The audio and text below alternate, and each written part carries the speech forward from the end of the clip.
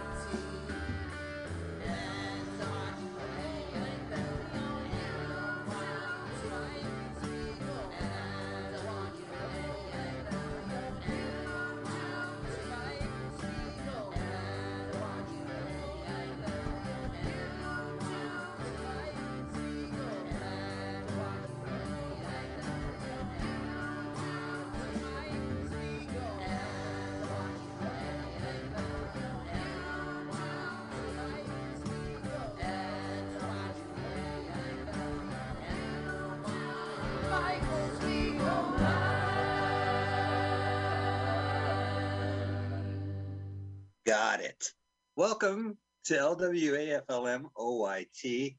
LWAFLMOYT. That's our podcast name, but our show is called Let's Watch a Full-Length Movie on YouTube with Mike Spiegelman and Carl. Got it. LWAFLMOYT. We would love for you to subscribe to our podcast. However, you need to use our acronym, which we mention up front, LWAFLMOYT. The YT stands for YouTube. Movie on YouTube. And we're going to watch it with you. We love our show. We love doing these shows. And we love being on Mutiny Radio, which we're on right now, every Sunday, 2 p.m. Pacific Standard Time. We stream our show first. You listen to our show, you subscribe to the podcast, listen to the audio, and you watch the movie on YouTube. And you do this at the same time. It's a full experience. It's so easy. Listen, you don't cop out by like, oh, I'll just listen. Or, you know what, I'll just watch the movie without Mike and Carl. That's not the point of the show. Mike and Carl are here. Yeah, you're missing it. You got to watch the movie. Oh, boy. And geez, what a movie. Now, these are movies that I read about in books during the 80s, say, or maybe I saw a newspaper review for this particular movie, but I never had a chance to see it. It doesn't matter now. It's on YouTube. I don't have to take a book's version of this movie. Carl, what is this movie this week? Unfortunately, we are watching Stitches. 1985. Stitches. Like snitches get stitches. Like when you get a cut, the doctor will stitch you up. Right. Stitches 1985.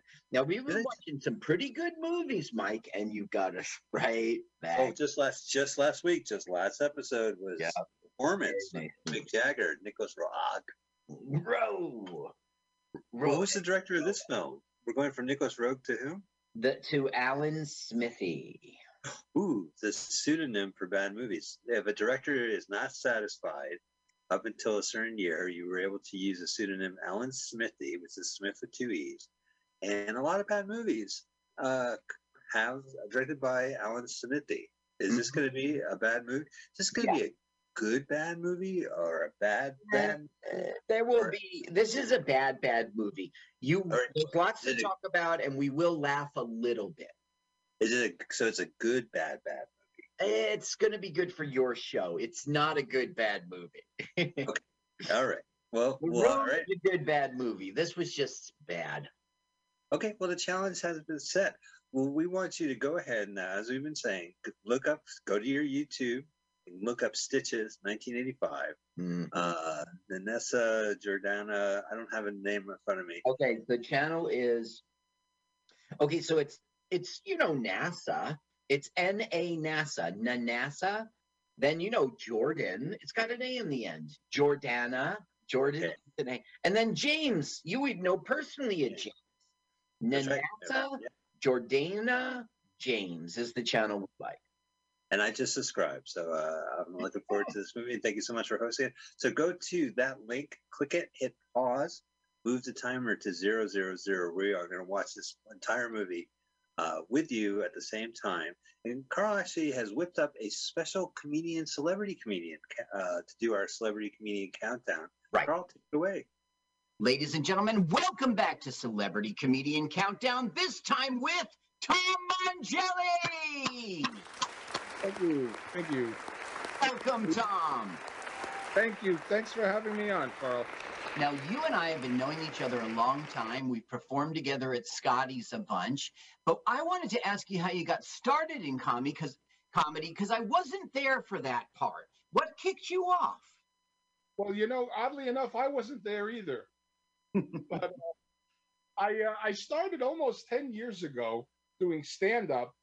I always loved making people laugh. That's always been like the core of my essence. Yeah.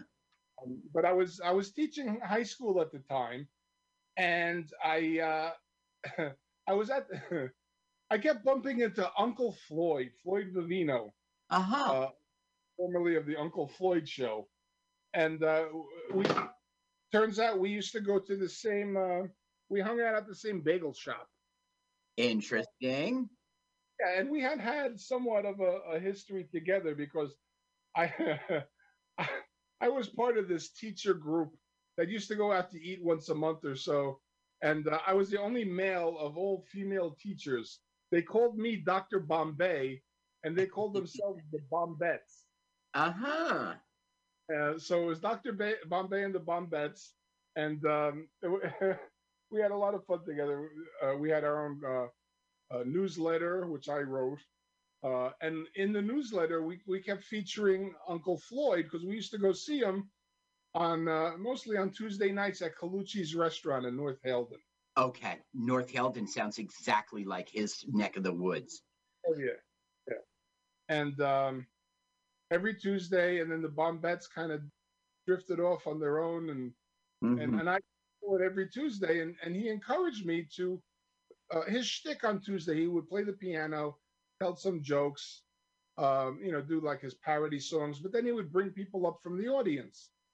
And, there was the bus driver, the singing bus driver.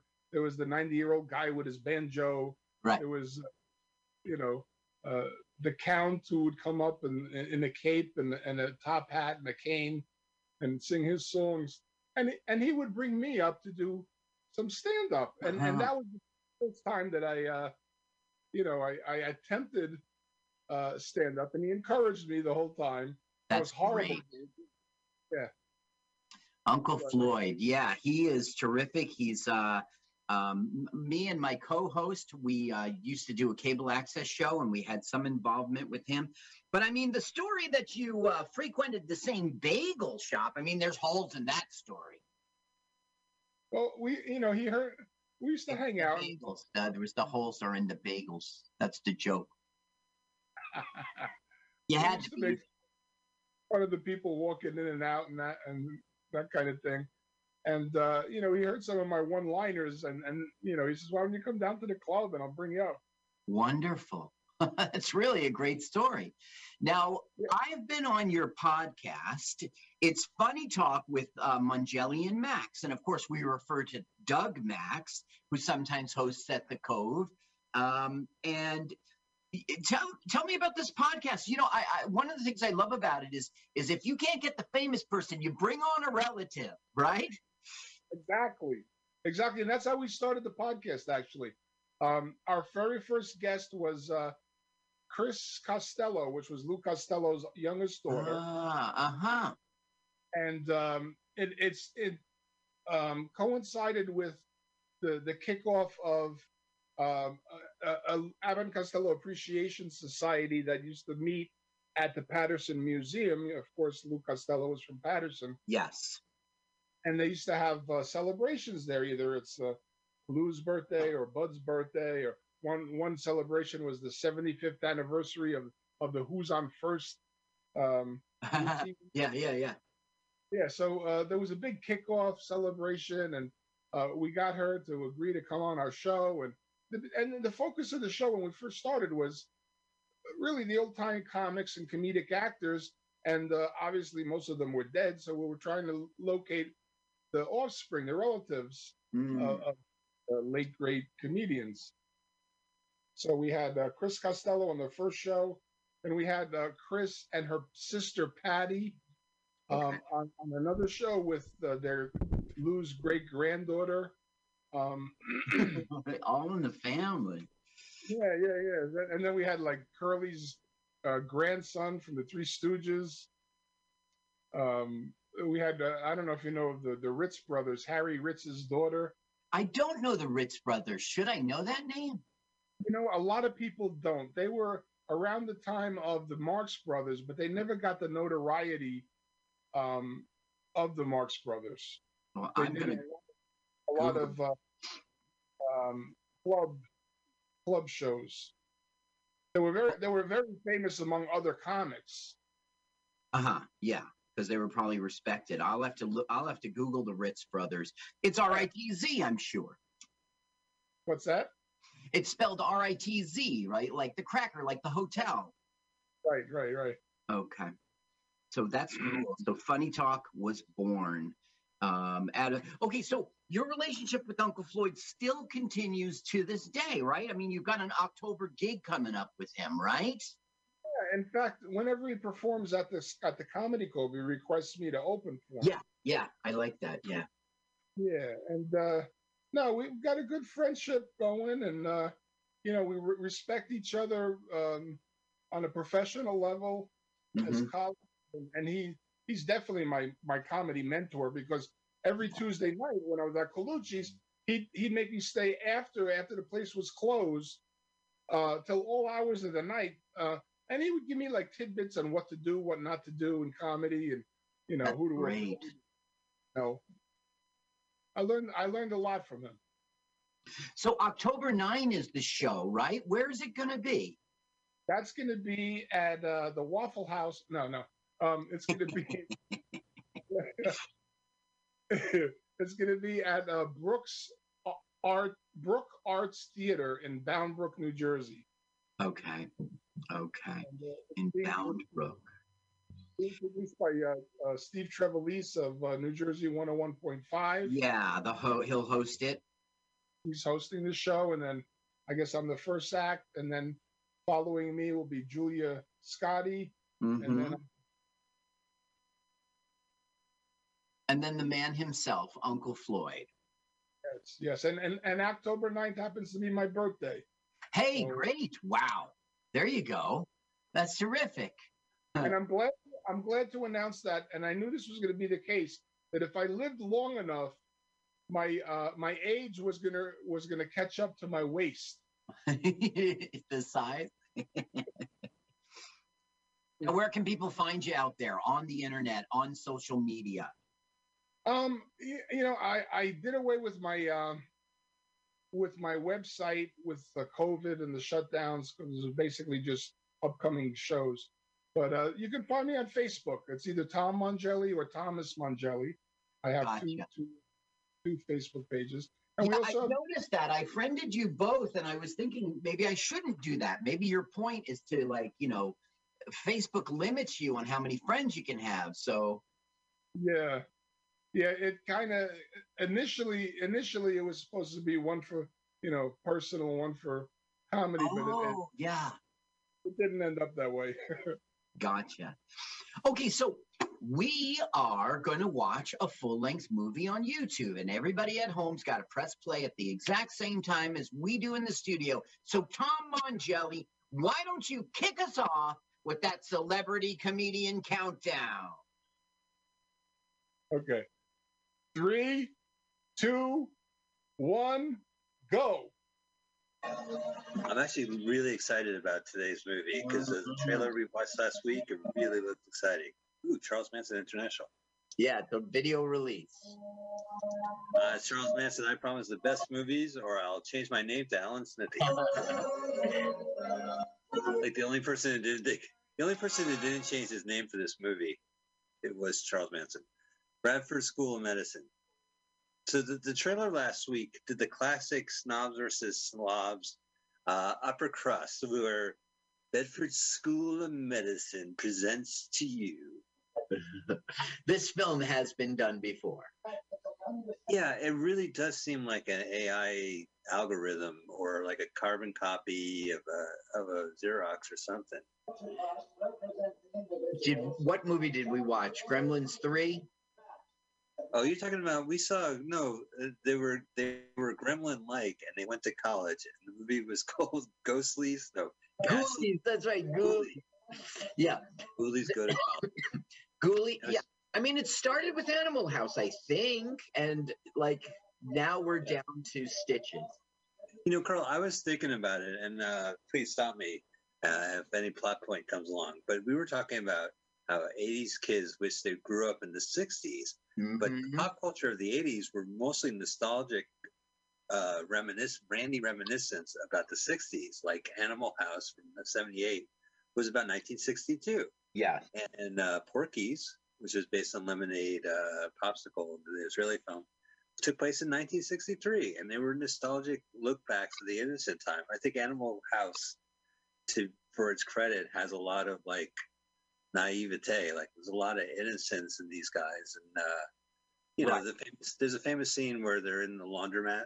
I think Otter and Karen Allen, and they were arguing, and you could hear a baby in the back. She doesn't want him to go on these frat things, and he And there's like a baby crying in the laundromat, and that's considered like subtle parody of these people. But there was subtlety to it. There was like a look back, a kind of loss of innocence. Yeah. And National Lampoon has always been doing nostalgia. The class reunion movie they did next, which we watched, was reuniting for their high school. And then it's like, remember Senior Trip? That's another National Lampoon movie we saw. But I think like getting back to the 80s kids feeling nostalgic for their parents' generation, these teen sex comedies, which took place here in the present tense, the current Malou, were for the kids of the 80s. And there was no nostalgia and there was no subtlety. It was just basically just leer at these girls and pay remission. Now, I have to interrupt at this point to just let you know that we're seeing people go to the cadavers for the first time. It's an anatomy class, and they're going to get to know, this for the whole semester. They'll have the same cadaver. They're going to cut it up and learn all about it. And now they're going to roll back the hood, and take a look under the hood and see these cadavers, Mike. Oh, man. I thought this was a sexy teen comedy. I didn't realize this was Return of the Living Dead 3. Man, these cadavers love to breathe while lying down. What? Whoa! See, it is Return to the Living Dead. Of the living. Well, I just squeezed your ass. She fainted. Oh, no, and they're naked. They got to look at his junk. Now, these are the wacky guys who will take us through our film. They're the people that we want to be like. They're whiteface. They're crazy. That's so great. I told you, like, there was a book about an encyclopedia of teen sex comedies that just came out, and I wish I could remember the title of it. But the preface talked about fucking Brent. What was that guy's name? The judge, the Supreme Court judge. Brennan.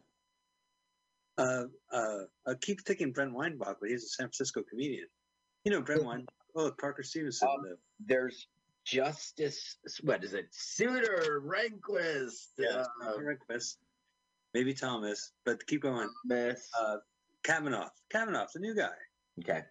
So the preface specifies Kavanaugh saying he probably watched these movies, law school, and thought this was appropriate. The humor of like being naked and chasing women and having them touch your schlong or pinch their ass. It's all in good fun. That's what we're going to see here. This romp continues. They're so crazy and wacky. And we'll see the credits. They're going to make mayhem on the campus now. Ooh, Eddie Albert. Acres is the place to be. Hello, tobacconist. Yeah, do you have Eddie Albert in a can? Prince Albert. Oh, damn it. Sorry. I'll call you back. I'll call you from a different number. Okay, so they're romping through the campus, making trouble, and then we're going to meet Eddie Albert. He's our heavy. He's the dean, okay? Oh. And his big job is to raise money for the school, and these fucks are fucking it up for him. How many women have they been chasing for the last 10 minutes? Yeah, you know, it's the Marx. All three Marx brothers didn't chase the women, just the one. Yeah, that's true. I don't think Groucho chased. Now the women are chasing them. Wacky! It's a wacky campus, directed by Alan Smithy. Which to the credit of this film being posted on YouTube, the screen grab is the Alan Smithy credit. Itself. Yeah. We've watched a few Alan Smithy movies. My favorite being Shrimp on the Barbie, when Cheech Marin. Right, with Cheech. That's right, Cheech Marin. Australia. Well, I mean, Alan Smithy is like the big thing of this movie because it's really just not very good. So, what? Okay, I should just tell you. See, they're saying. He's trying to get money for cryogenics, okay? He wants to make a cryogenic, he wants to freeze bodies until such time as we can bring them back to life. That's his big thing, okay? So there's this guy who's got all this money, and he's going to die. He's in a nursing home, and as soon as he dies, he will be the first person frozen, and they'll have this big ceremony, and it'll be really good for the school and for his personal career, Green Acres guy. So that's why he's pushing. Get rid of these kids, and they're complaining that he's diverting the money from other departments. And okay, you're set up now. Perfect. So it's like Dean Burner wants Delta House out, right? And these are three privileged kids who are going to be doctors anyway. Well, no, the dean is the bad guy. These two are the good guys arguing for we're here to raise students, make doctors. It's just a few bad apples. We shouldn't be focusing on getting the college famous for cryogenics. We should be teaching kids, and they're the good guys. Right. Now, Green Acres guy was in an earlier movie we covered, Concord 79. Yeah. Oh, yeah. You know, he was in Dreamscape, I guess, in '85 as well, playing like a Ronald Reagan-esque president. Yeah. That the bad guy goes in. This is a joke from the trailer. I like this joke. He's using his stethoscope. Right. To get free hot coffee. This is Jeffrey Lewis, the actor Jeffrey Lewis. And he's like an ambulance driver in this movie. You know his face because he's a character actor. He's been all over television. Yeah. But he's really known for doing Clint Eastwood movies and Robert Redford movies. That's how he got And he was in High Plains Drifter, Mike, which you need to see already. Cut it out. Oh, well, I saw Stitches. I mean, how far can... All right. A lot of people say that Stitches was like a spiritual sequel to High Plains Drifter. Okay, this director, right? This director, his name is Rod Holcomb. And Rod Holcomb is just a television director and producer, okay? I'm talking about, here we go, ready?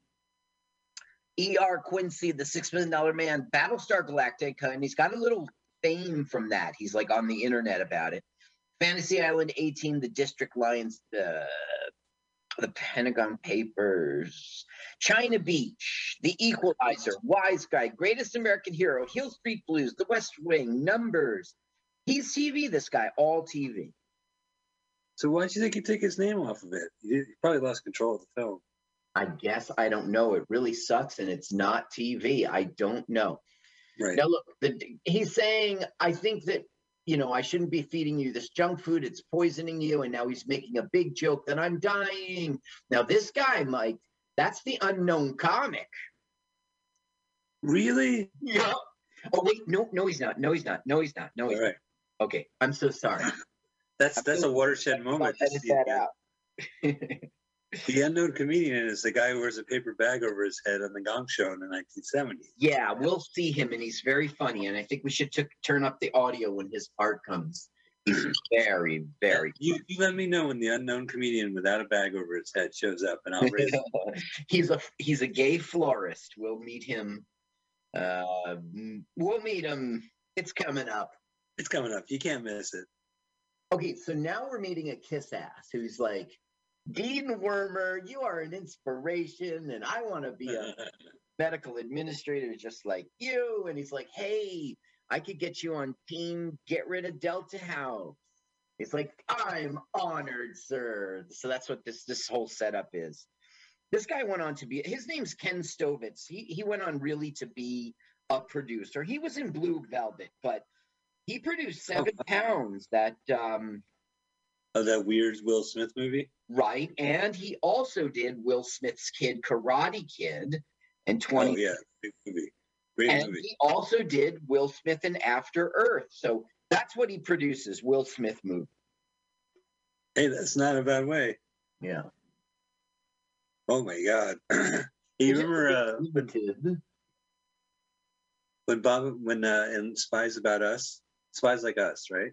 Yeah. Chevy Chase and Dan Aykroyd are dressed as doctors, and they're in a tent, and suddenly a golf ball pops in, and it's Bob Hope. He goes, just playing through. Oh, really? Yeah, and he looks at Chevy Chase and Dan Aykroyd and doctors, and he goes, if you guys are doctors, remind me not to get sick. And then he walks off. Yeah, I saw that film. I forgot that. There's a lot of things to forget in that movie. You remember like one joke in that film, and that's it. Whether it's the Pepsi dispenser or the Ronald Reagan appearance, or your dick's pretty smart. Bob Hope. I'll see that clip on YouTube. Yeah. Okay, so it took a long time and a lot of kissing ass, but it's settled. He is, he's the dean's right-hand boy now. So here we have this guy is pretty much Miami Vice. Now our hero is tossing darts right now. That's Parker Stevenson. Right, from the Hardy Boys. Yeah, he's Frank Hardy. He's our star, and he was also a big deal on Baywatch, I guess. Well, good for him. He got another. I never really thought of more past the Hardy Boys. I never saw the Baywatch, so. Yeah, I just saw Pam Anderson clips. Now, he started, his first notable role was A Separate Piece. Do you remember that 1972 film? It's really good. Donald Sutherland's the dad. I saw the porn movie, A Separate Piece of Ass. It's really good, Carl. I recommend it. This guy was also on Melrose. Parker Stevenson also was a computer tycoon on Melrose Place during the 2nd season, and he was in Legion, that superhero one. So even though he's Frank Hardy and not even noticeable, he's had a career. Oh yeah. Melrose Place, 2nd season, it goes crazy. Did they wired up booze in the vending machine? No, that's a good prank. You would have been good to write this film with them. He's just pretending that he's acting like the vending machines are human beings, and he's puts a stethoscope on them. It's really not funny material. The last thing I'll say about Parker Stevenson is he was very smart. He graduated from Princeton University with a degree in architecture. Wow. Yeah. And you could change his name around. You could say his name is Stevenson Parker, and people will be like, all right, Stevenson, nice to meet you. Yeah, that's right. Or you could say it was Steve Parkerson. You could shuffle him up. That's not his real name, by the way. I'll have to Google that because I didn't write it down.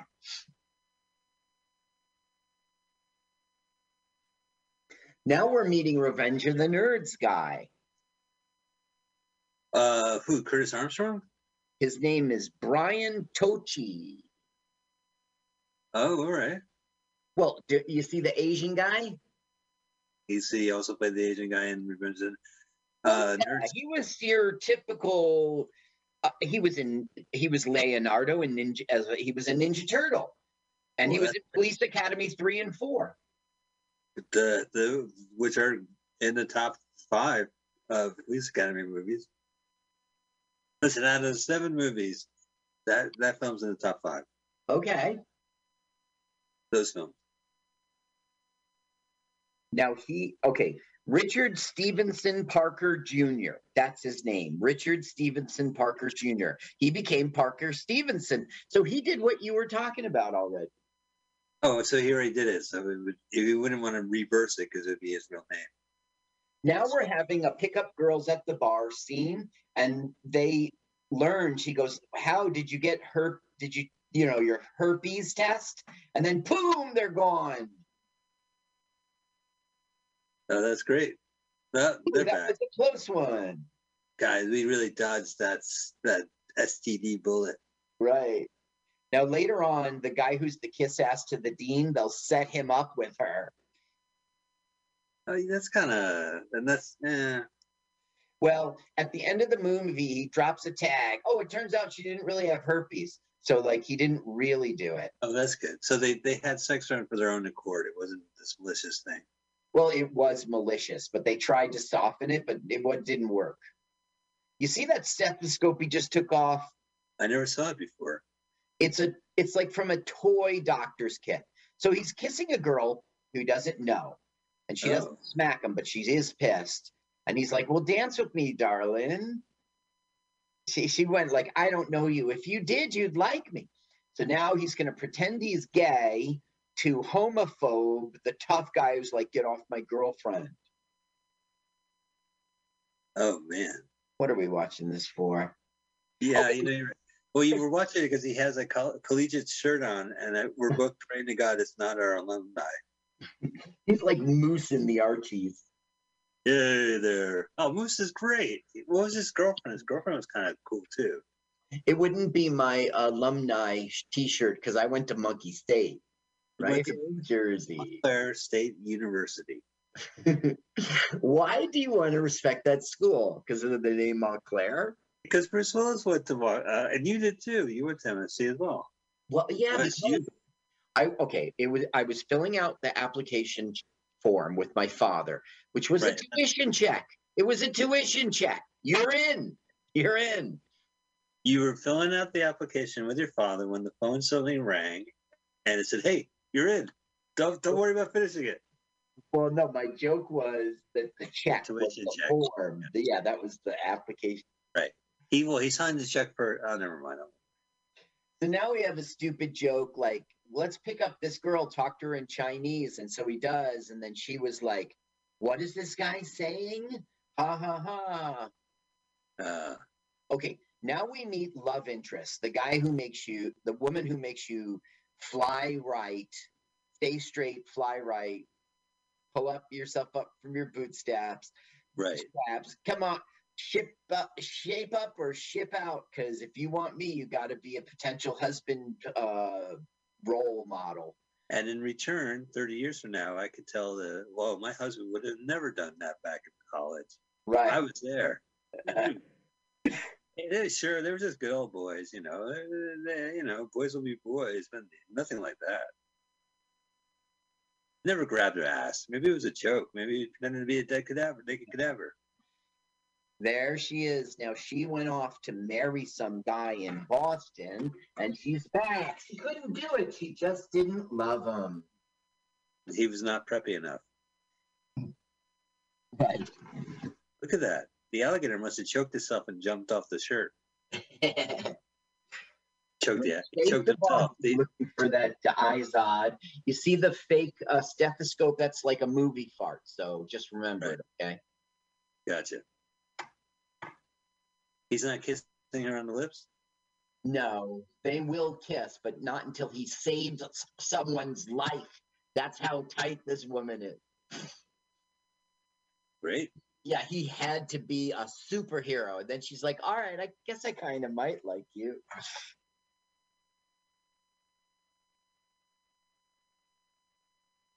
Okay, here's something interesting about this director, and it's the only thing. Yeah, I like to hear about why directors changed their name to Smithy for a movie. I couldn't find that out. But Okay. I mean, you get In 1989, John Travolta wrote a film and starred in it called Chains of Gold. Never heard of it. Yeah, the film was not released until 1991 and only theatrically shown in Germany. It debuted on cable television in the United States. Oh, you know what? Let's see if it's on YouTube. Okay, so Chains of Gold is what it's called. It's John Travolta's like only attempt ever to like, he always gets cast and stuff, and he makes it his own, but you know what I mean. Yeah, and he's actually kind of open to do a lot of films. Just, it's one of those film superstars that just appears in as much schlock as possible. Right. Now, this is,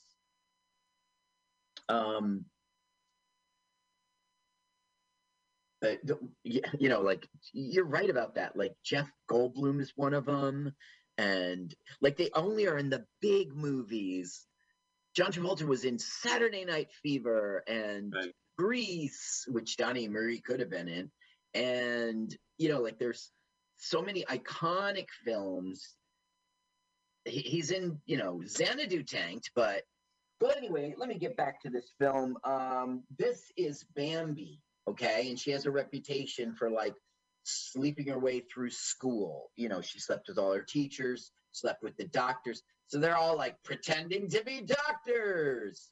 Get it? And he's promising to help her with her studying in school because he has a method and a technique. And he's going to take her to a private room and show her. Okay, you set up now? I am. Hey, I have some good news, bad news. Chains of Gold is on YouTube. Okay, you're right. That's exactly right. That is good news, bad news. Oh, boy. But the bad news, it's 2 hours and 1 minute and 28 seconds. Oh, that's the bad news. I thought the bad news was that I was going to have to research it. Well, the bad news is we can't do it because it doesn't fit our format. It has to be an hour and 50 or less. Yeah, okay. Ooh, maybe we'll have to do an extra long episode. How's that going to work? We'd go long. And gets cut off by the podcast feed. Okay, so love interest, potential wife, girlfriend shows up while he's making time with Bambi, and he's going to get caught. Well, he's right by the window. Honk, honk. Goodness, were you just... What was that honking noise? Nothing. Did you squeeze? No. I'm sorry. Were you oogaing me? Because I heard a ooga, and I was just wondering. Don't oogle me. I ooga. That counts as a... That I ooga. Oogle. Oogle. Oogle? Yeah, it has the same letters. Oogle. Google was originally called Oogle, is where you can look at pictures of women. Yeah, right. Yeah. They started for it. People didn't like that, so they had to change it. So he follows her into the girls' room. This I like from the trailer. He's like, can't you see them having a private conversation? Conversation? But I thought this was going to be like the hotel, like the hospital, excuse me. You know how hotels and hospitals are interchangeable. Yeah, except you don't check out of hospital. Yeah. Okay, so he's sunk. The girl he really likes. Okay, here's our ambulance guy again, and he's always doing the joke about the vending machines. And to tell you the truth, I'm not sure if he's really an ambulance guy or he does work on the vending machines. The movie's not clear. Okay, so here is Will Smith, producer, who's the dean's lackey. And the joke is everybody runs away from him. He goes to talk to people, like, sign our petition, join our thing. And they all, like, avoid him. Listen, you need to see High Plains Drifter. Am I going to have to send that to you for Hanukkah? Yeah, sure. Okay, if I sent to you Josie Wales, High Plains Drifter, A Few Dollars More, The Good, Bad, and the Ugly, you check them out. Well, there's only 4 nights, Carl. I'm not trying to sound greedy, but Hanukkah's 8 nights. Oh. Fine, I'm going to send you Alan Smithy. You need to give me 4 more movies. No, yeah, of course I will. You send me anything. If you send me those 4 movies, I will watch Pale Drifter and High Plains Rider and Josie. Unbelievable. That was a great movie where he was an old cowboy and he had to face his past. It was like unbelievable. They're like, hey, aren't you Clint Eastwood? Didn't you cold-blooded shoot a bunch of people when you're youth? Yeah, it's unbelievable. And it won an Oscar. Remember that? Now, look, I got to tell you, right? Yeah. That character was a beat-up old man. He really was. It was the end of the period on the end of the sentence. It was the closing the chapter in all those movies he did. He was that guy before, and now like he fell in love with this woman, and she changed him of his wicked ways. And then he, well, anyway, you shouldn't see it before you see the other ones. All right, here's the ambulance driver, and he's pretending to be like a speaker from bullshit university and trying to raise money for this one guy who's really hurt. I don't know. It's just a dumb ploy. Ooh, there's Bambi. They're doing it all the way through. He's hiding from Bambi. So this is again like with comedy, there's usually like segments or there's like episodic bits, but it's a scene. Something happens, right? They make a scene. Right. Jerry Lewis walks in, trips on everything collapses. That's the scene. That's hilarious. Okay. Hi. Oh, see, like this. This is a scene. Hi, Bambi. Whoa. Crash. Now that's Miami Vice guy. Oh, man. Hey, this movie has no budget. If it had a budget, we would have seen the crash in 3 different angles. Exactly. With sound effects. We just saw the reaction of people going, I can't believe it. So now what they're essentially doing is scamming people out of their money. At a medical school, no one has money. And they're saying it will be reflected in your records. Donations are voluntary, but they'll be reflected in your records. They're just doing. Let me tell you something else. Okay. The guy who's sitting there pretending to be the hurt guy, his name in the movie is Barfer. Okay. That's Tommy Koenig. He's known for Dracula and Dead and Loving It, 95, Celebrity Deathmatch. And he had a little run on Miami Vice in 1984. The only other interesting thing is he did some voices in the new Scooby-Doo mysteries. Oh, but that's the only interesting. Listen, if it wasn't for those additional voices, there would be no additional voices on Scooby-Doo mysteries. You gotta give it up. This guy, he was okay. Now look, they're handing out like they're give the money. They're at church.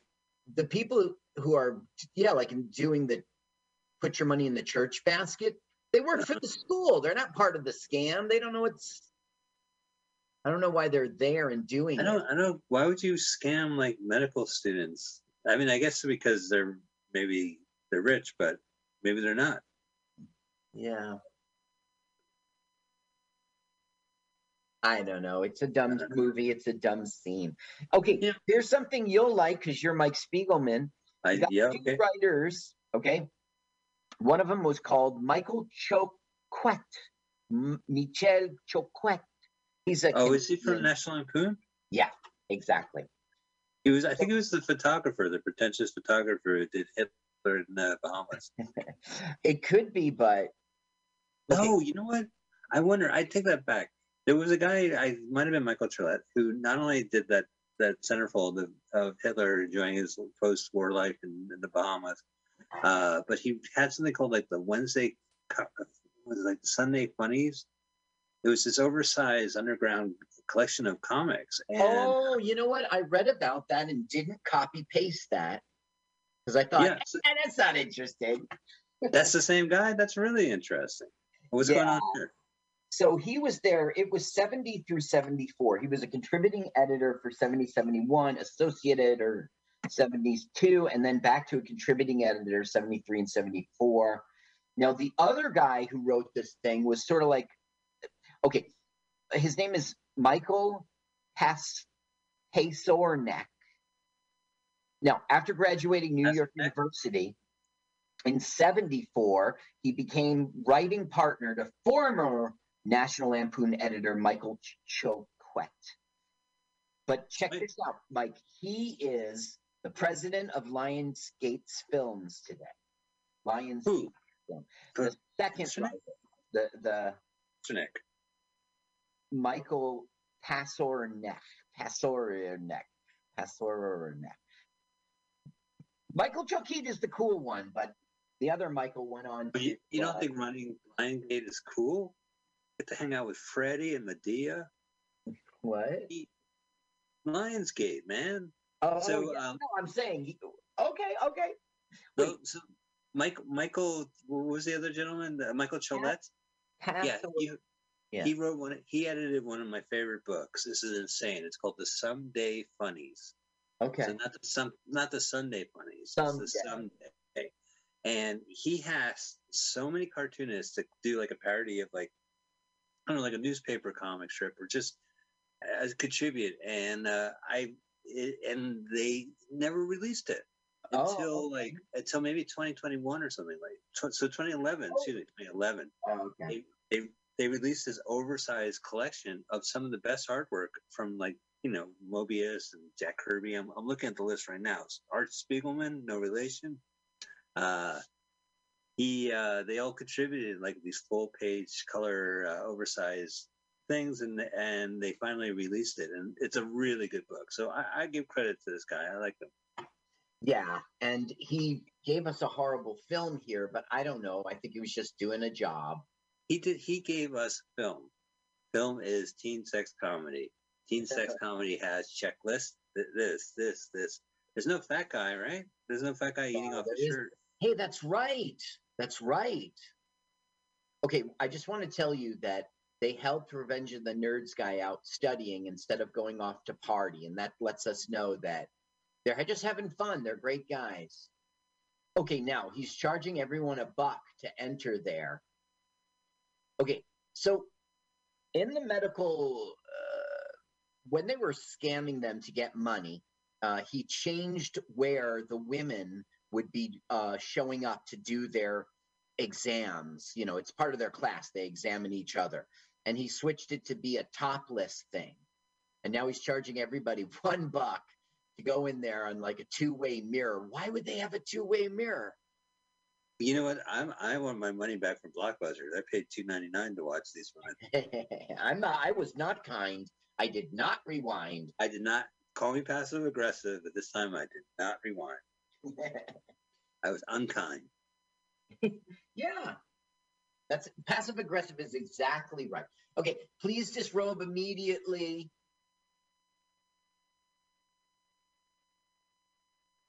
I don't know. Is this funny? Well, so we've seen like, do you remember a movie we watched years ago called Hamburger, the movie?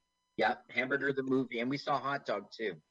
Right. Well, Hot Dog was a skiing movie, but Hamburger was a McDonald's University type school. With Mr. Handsome. With dormitories. So if you wanted to manage a McDonald's, not only did you, wow, holy shit. Here's my $1. Here's my $2, Blockbuster. So, and you can see Toshi's having problems with it. Right, of course. I blame these movies on Van Wilder, one of my least favorite movie franchises. Now, some of these actresses are real medical students, and that's why some of these tits are real tits. Did they find it in like Playboy June '85 issue of girls who go to college and talk to us?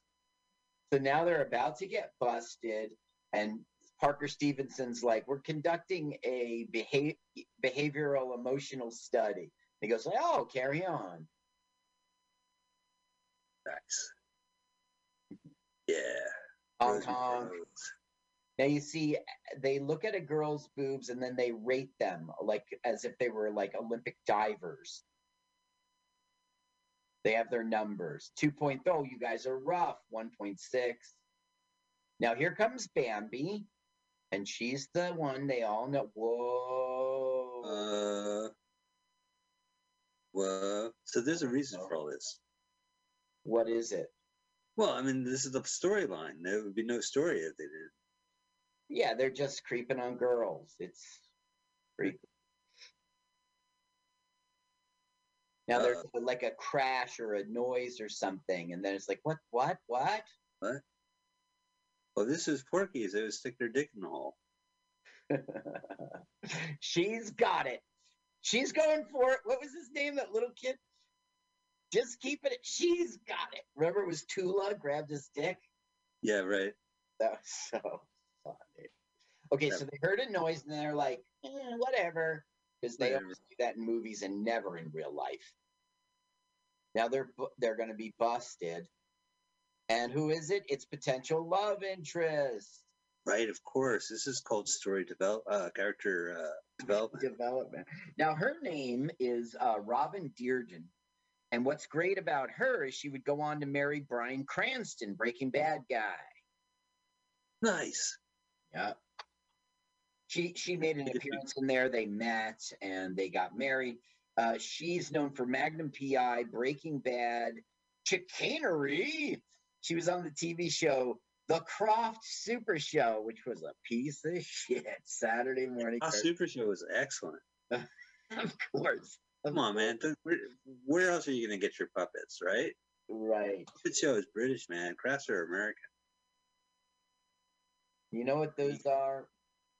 She must be a lead in the movie because she's still not topless.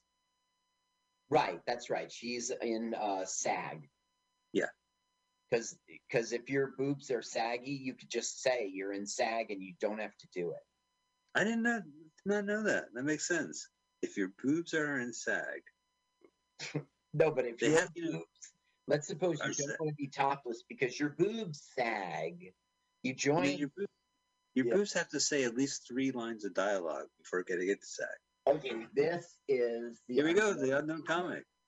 Now, how'd you know? You said it like 20 minutes ago. You scared me. Nancy, what is it? This isn't the time. I have a small favor to ask of you. Okay, so Nancy is going to get back at the boys for looking at the titties. He's going to send him to the he's going to send him to the boys examination, and he's going to make them all drop their drawers, and he's going to basically do funny things about their dicks. Now, this is the only funny. Leave it up the whole scene, Mike. This is the only funny part of this stupid movie. Mutiny Radio Studios consists of my phone next to the laptop speaker. Let's stop our complaining. And drop your pants now! Guess it's time to make sure we're all men. No, he's such a good actor. He starts off slow and all right. That's a little cold, huh? Yeah, it'll warm up in a little while. All right, cough. Now, one more time. Cough again? Pulling had this cough.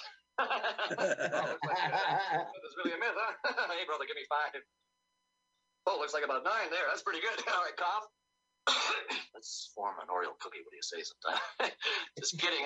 Hey, a farm boy. All right. Well, looks like you've been overworking that little pecker, huh? Nothing left there but stretch marks. All right, cough. Never mind, farm boy. Give me a Oh, what? There's nothing there. It's a damn shame. What do you use, tweezers when you take a leak? All right, let's go for it, cough. Did you feel anything? No. Me neither. There's nothing. Hey, where's the beef? That was in the trailer. Just went out of my mouth, up there somewhere. Oh, you are a big sucker, too. Looks like you could kick this shit out of me. Yeah, let's look into that. Oh, now he's all the way in it now. You know you're beautiful when you're angry. You really are. Cough, okay? Cough louder. Oh, I love when you dominate. Oh, heaven can wait. This must be a man called Horse. Let me guess. 8 inches right from the floor. Call me Friday. We'll put out furniture. It's your turn to cough. Oh, talk dirty. Fuck you. Good for you. Okay, now, when it gets to our hero, of course, it's not going to happen.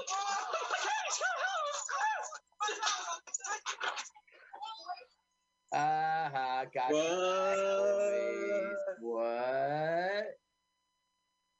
What? Well, nice going, Unknown Comic. Thumbs up. Nice. Let's give it up for the Unknown Comics. Just walks in and walks away with a movie. Now, of course, you can guess he was a protege of Chuck Barris. He's an actor and a writer. He was in Night Patrol, Confessions of a Dangerous Mind, Wishful Thinking in 1990. A regular guest comedian on the show, Make Me Laugh in 79. Yep. Both as the Unknown Comic and himself.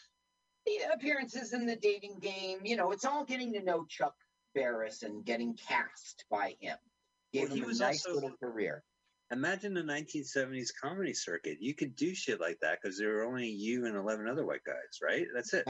You do like crazier like prop stuff, or you do like just more esoteric stuff because you have it's either that or just kind of that routine. But he did that. I saw him on Crackle streaming has the Comedy Store, which is not related to the Comedy Store. Oh, it's a TV show where it recreates the 70s nightclub experience. And they would have like Elaine Boozler. They would have like really like, in their prime. And they had the Unknown Comic and just amazing stuff. He's also kind of raised. He did an impression of Leon Spinks where he put on a garbage bag, paper bag with blackface. Oh. And the joke is that he had the teeth that were like kind of separated a bit. Oh, so well, now that's not about race. That's about Leon Spinks because I think it's about eating your cake and having it too. That's what it's about. Yeah. Hey, I was making fun of racism. Well, no, but what's the gem for the hypodermic needle? Okay, so they're going to have a pageant. Okay, because that's what we do in medical school, right? Right. We have time to have a pageant. Does anybody ever pick up a beaker or pour a test tube into another test tube? What's going on? So there's going to be a pageant, okay? And they're going to have costumes for it and everything. And Toshi has the first prototype or something. And, okay, so now this guy's like, oh, you go on and have fun. I'm going to pine for my girlfriend and lick my wounds. And he's like, gives him a pep talk. Come on, if she don't want to know it, forget her. The boys are back in town. The boys are back in town. So he went, he convinces him. Colonel, I have a question. In the beginning of the movie, we meet these three gentlemen, and their heads were shaven? Yeah. No, they were wearing bald head wigs. And you could really tell on the back of their necks, the stretchy plastic bald head wig. Yeah, you could really. Can't go over Parker Stevenson's hair. That's right. Sean Cassidy was the other one. He could have really been a heartthrob. He really could have. I mean, Sean Cassidy he rode that coattail and he was a teen heartthrob. But I'm saying he could have continued that on. He could have been a Rob Lowe or something, but he didn't. He could have been a young Tom Cruise. He didn't do it. He reminds me of Dirk Benedict from the Face, from the A-Team. Oh, I know that name only from the movie. The A-Team, even I thought it was shitty even then. I never really checked it out. But did you ever see? Was in. Did you? Well, he was in Battlestar Galactica, the '70s version, and he was also in Underground Aces. The movie, which is about a parking lot. A parking lot. A parking lot. Well, it's like they're underground parking. They're underground aces. The crazy things that go on there. It's cheap the film in underground parking lots. Did you ever notice how everyone says like their office job could be a sitcom? Uh-huh. You've heard that, right? Oh, yeah, sure. But it's like the drama in their sitcom is stuff like Frank got caught with crystal meth again. Like, it's just different. You know what I mean? They're wrong. It couldn't be Sally is banging the boss. Man, I'll tell you, like work sitcoms are the most insidious things in American culture. It's saying, listen, that job where you have to work hourly? That's your new family. Yeah. In a sad way, it's true, but in the other ways, it's a little, I guess it's like if you don't like working there or you don't like the boss, then it becomes really kind of like, Now, so Jeffrey Lewis, the guy who's the High Plains Drifter guy, the guy who repairs, he had some of that. He was on Alice, the spinoff called Flow. Right. And it was their job. Now, the joke here is this guy's like a hunk, okay? So they're like, I'm going to examine you, and all the women are getting hot and bothered. Right. And it's kind of a little funny.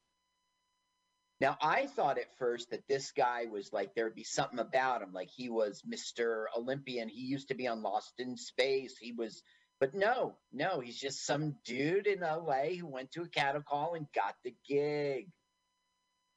Lucky him. I would just watch this scene every night. Honey, did I ever play you the movie where all these women stare at me? So look, they're examining his pee-pee. Painting. Painted into the other hallway. She hasn't met Bryan Cranston yet. Right. Brian's cranking. Hey, that's funny because he made meth. Brian's cranking.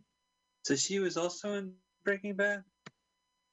It's not the woman talking right now, but no, she appeared in a Breaking Bad thing. I don't know. I don't know their whole backstory.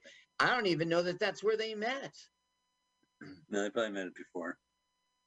Well, it's like I was researching this movie and I'm trying to find interesting things. I can't find a Star Trek connection. So I'm like, okay, this guy did John Travolta's crappy movie. That's interesting. Okay, this guy was on Concorde Airport 79, a movie we did before. I'm just digging for stuff here.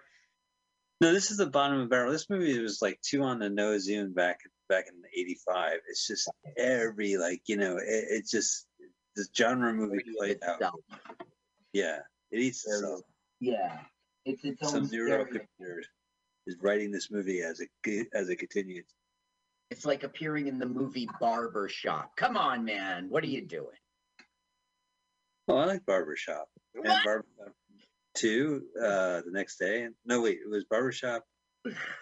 And the next step, next cut. That was good. You know, the last Barbershop movie I saw, which was the last movie, it was shot in Georgia, which was great for a movie that's supposed to take place in Chicago. Okay, here comes Herpes Girl.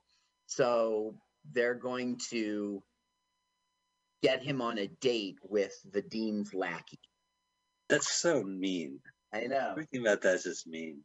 Yeah, it is. They don't respect her. They don't respect him. They don't respect. All right, let's go back to Green Acres Guy. You remember Green Acres Guy? Yeah, it's the place to be.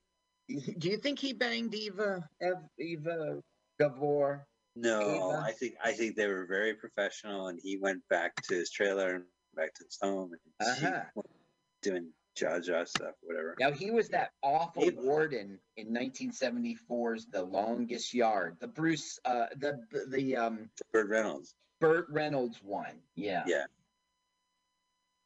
He was on Falcon Crest. He had a recurring role, the like opposite Jane Wyman. He's been around. He was in Concord. We saw that. We had something to say about him then. And in that Concord episode, we sang Green Acres theme song. How can you not? Only 6 lyrics. Can you not? Okay, what they're doing now is just, a la Animal House. They're breaking into the dean's thing in the middle of the night, and they're finding, not test results, but they're finding that a big fundraiser party is going to be thrown at his house on Saturday. So they're really going to fuck with him. Right now, this whole scene is just him saying, oh, if I get this man's money, oh, the sky's the limit for the university. And that means for you and me, darling. It's just trying Nothing to can go wrong. Yeah. For my big party Saturday. That's right. Nothing will go wrong. I have it planned down to the T. I'm picking him up from the airport in a limo myself. Oh, it has to be flawless. One calamity. One shenanigan. One calamity. One shenanigan. Okay, so here we have our nice swanky party, and they're playing the music, and everyone got this flyer that said punk party at the Dean's Mansion. Yeah, we get to see punk rockers. So all the punks came out. I should also mention another favorite movie book is Punk Rock Movies, where they list all the punk rock movies that have like Repo Man and stuff. Repo Man and our movie Surf 2 has a lot of pages in there. Well, are they cheap and they use Clue because of fear, because of leaving? Yeah, there might be a paragraph. He's okay. Yeah. He's legacy. Why wouldn't you mention Lee Ving? No, of course you would. I thought the thing is, Clue is not a punk movie. You know what I mean? So they're just listing the movies punks were in. Well, there's like, anytime there's like punkers in the background, like Surf 2, they have several pages and they talk to the directors. Eddie Deason even. Was Flea in it? Well, Flea had to be mentioned. He did all those Penelope Shear movies. What I mean was, I was kind of making a joke because it's not his time, but he would have been perfect in Surf 2. Oh, yeah. You would. End of the trilogy. We should petition. Flea, you must remake Surf 2 for us. Oh, you couldn't remake Surf 2, could you? Would you have Eddie, what's his name? Eddie Dean? Eddie Dean? Would you have him? He's still around. You better back off. I'm going to. What kind of music? Oh, now he's dressed like a punk rocker. Looks like Frankenfurter. Scissors hand. So basically, it's chaos, and the Dean doesn't even know yet. I can't hear you, Carl. Well, the Dean doesn't know. Okay, here comes the Dean arriving to see it with his fundraiser for the punk party. That's the son of the guy who's going to die and be frozen. They drove in a truck with the band, and now they're not doing Sid Vicious at all. You see, it's pop punk. It sounded like noisecore a second ago. Oh, yeah? Yeah, a little noise. Ooh, they got a pickup truck? Maybe it's pickup truck core. Flatbed truck. I used to love flatbed truck. We would tour. We would go like to all their shows across the East Coast, and we would have a flatbed. Wow, you follow flat truck? I did follow flatbed truck. Yes, I did. Literally, we were following this flatbed truck. Okay, so it's hilarious, right? Right. Hey, Dean, here, meet my girlfriend who I don't know has herpes, and look how I'm unsettled as if I was just kissing her. They make me want to shout. These are pretty lame punks. Yeah, look at these fake rent-a-cops, man. Fake rent-a-cop. Arrest them. Well, I'm impatiently waiting. Okay, now did you see that Toshi was one of the ones in the disguise? Okay, right. So Toshi has, every time they pull a prank or something, he's there getting dragged along. Okay, that's part of the plot later. Right. Well, that's kind of the Van Wilder thing more than Revenge of the Nerds, where Van Wilder has like an Asian sidekick who just doesn't get it. He's like always one step behind. Right. That is what this guy is. He's learning. They're his good friend. He's learning not just about medicine, but about the human heart. And he'll bring that up later. But the reason it's a plot point for our film is the Dean says, hey, this Toshi, he ruined a rally. He had a punk party at my place. I could kick him out of the school. It'll be pressure on Parker Stevenson. Way to go. So the Dean's lackey is getting dissed again. It's our same old joke.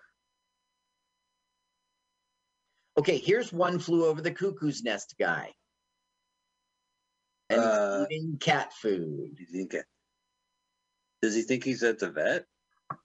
No, he's just like a patient there. I don't know.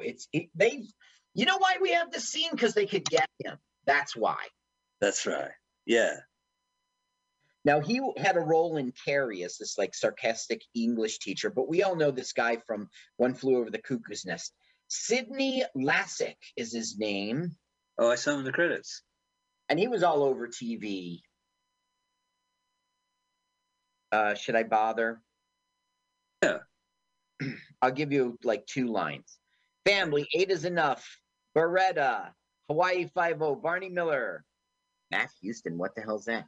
Moonlighting, Knots Landing, Dream On, The X-Files. He was all over. He was in that movie Deep Cover. He was in The Unseen, which was a horror film. It's really about One Flew Over the Cuckoo's Nest. Isn't Underseen the movie about that cowboy who, like, did some bad things in his life and it just catches up with him? Unfaithful. No, it didn't catch up with him. No, it didn't catch up with him. It didn't catch up with him. You need to see the movie. I did. I saw Unfaithful with Clint Eastwood. It won an Oscar. It's called Unforgiven because he's a murderer and he's himself. Okay, he didn't get okay. The widow the wife dies. He's a widow. He doesn't have money for the farm. He's got 2 young kids, and so they, say they'll give him one more job. He used to kill people for money, so he went off with them. But it was like this whole moral trip, and I'll let you see it. All right.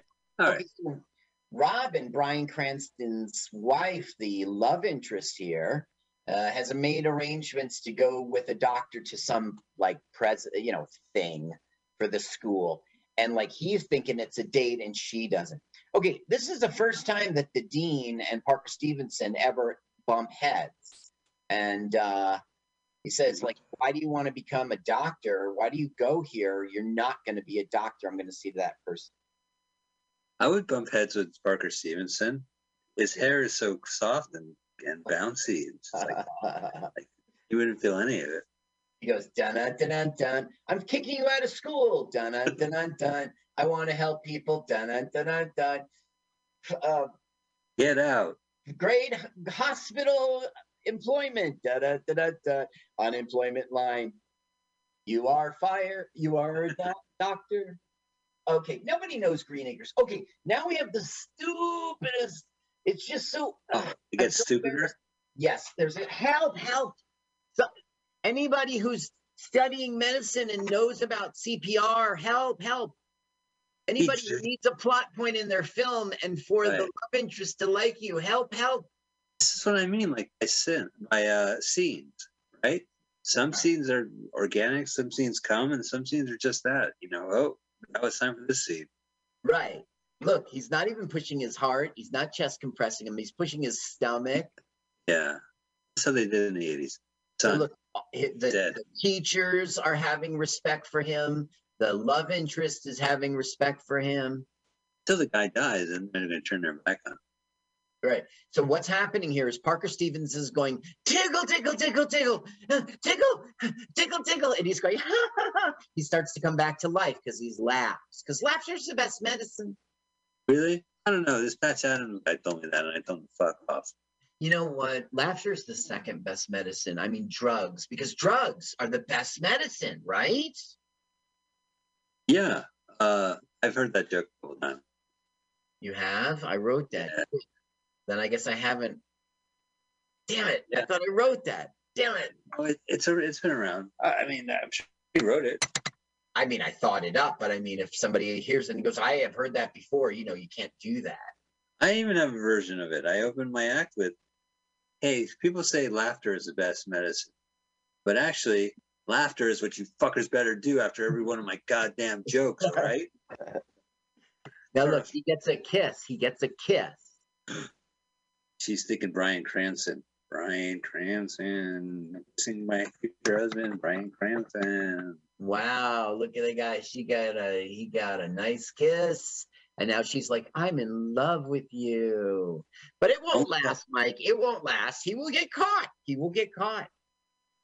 Don't tell Nancy Drew about this kiss. She'll get so pissed off. Okay, so now the doctor's like, braggadocious, I'm a big blowhard. And then she just kissed the guy she fell in love with. So she's like, I'm pretending to be sick. Good night, because she wants to run over and give Parker Stevenson another kiss. But Van Wilder does that. Wilder does that to all the women too. They're all like, obnoxious, full of himself boyfriend. I'm just not interested. I'm going to call in early. I like the guy with Wilder. He's crazy. He talks about my breasts while shooting tequila. There's been a lot of Van Wilder movies, and none of them have been good. The first one's awful. The second one is awful. Well, the second one is tolerable. But then they still kept making... Oh, no, we didn't. We saw Van Helsing. Never mind. Yeah, no, not the Vampire Van Helsing. Grand Moff Tarkin. No, you're talking about National Lampoon. You could expel me from college? College is the best 18 years of my life. Now, Mr. Wilder, I know your father paid for the Wilder wing. Yeah, it's about time we saw some boobs. So he's like, hi, Bryan Cranston's wife. How was the show? Caught again. Oh, now they're in the Actors Guild? No, they're practicing for that big, what did I say? Pep rally. Pep rally, but what did I call it? Hoedown? Yeah, that's what they're getting ready for. It's a showcase. It's a homecoming. What? No, it's a house arriving. Review. It's a review. The old medical review of '85. Yeah, it was a great article. I loved your review. Hello, welcome to the medical school variety show, or as we like to call it, pageant. That's what it's called. And the nut diggers of 1985. Now, High Plains Drifter's teaching him, and I want you to know that High Plains Drifter is from Plainfield, New Jersey, or he was born there. I don't know if you mean High Plains Drifter, right? From the BC Boys? No. He spent a lot of his youth in Wrightswood, California, but he was born in Plainfield. I don't know the full backstory. He was in Double Impact. He was Jean-Claude Van Damme's bodyguard, as if that guy needs one. Yeah, no, Van Damme did not need a bodyguard. Oh, wait, no, it was probably the other. Wait, let me read it. Maybe he played a bodyguard that got his ass kicked by Van Damme. Yeah, it says, he played a bodyguard. He wasn't Van Damme's bodyguard. So now she's saying, listen, in the short time I've been back to school, I caught you doing this, I caught you doing that, I caught you doing this. I don't want to be I don't want to be your mother. I don't want to keep catching you doing things. So let's just forget it. Call it off. The maturity of this film now peaks. See, huh? Yeah, it's like you give it your parents to see an R-rated film. See, Dad? There's some story, right? Not just about tits. Okay, now we have the blood drive, and they've been pushing the blood drive on us. Now, the thing is, Parker Stevenson, when he sees blood, he faints. Mike, how's he going to be a doctor if that's our plot point? How's he going to be a doctor? That's the plot point. So he faints, and then it's like, why did you come here if you knew you would faint? And he's like, I came here to see you. And she's like, whoa, this movie sucks.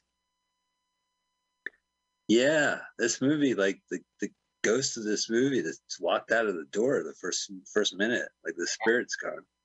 Yeah, Alan Smithy is the spirit in the room because the ghost left. So that's right. Smithy. Well, we mentioned this before. There was an Hollywood Burn, an Alan Smithy film, which Arthur Miller directed, and it had Eric Idle playing a film director named Alan Smithy. Yeah. Who makes such a bad film, they have to use the pseudonym, but it's actually his name. Yeah, it was a very unfunny film. You made me see it with my Netflix queue. I'm still mad. Oh, yeah. Well, I saw it in a movie theater. Are you kidding me? The best is the late Richard Jeni turning to the camera and saying, yeah, they were on the cover of Lame and Newsweek. Yeah, EAK. You know, like it was, WEAK, weak person, yeah. But they would narrate the story to the camera the entire time. But the movie was bad, so it was kind of a promotional thing. Arthur Miller changed his name to Alan Smithy.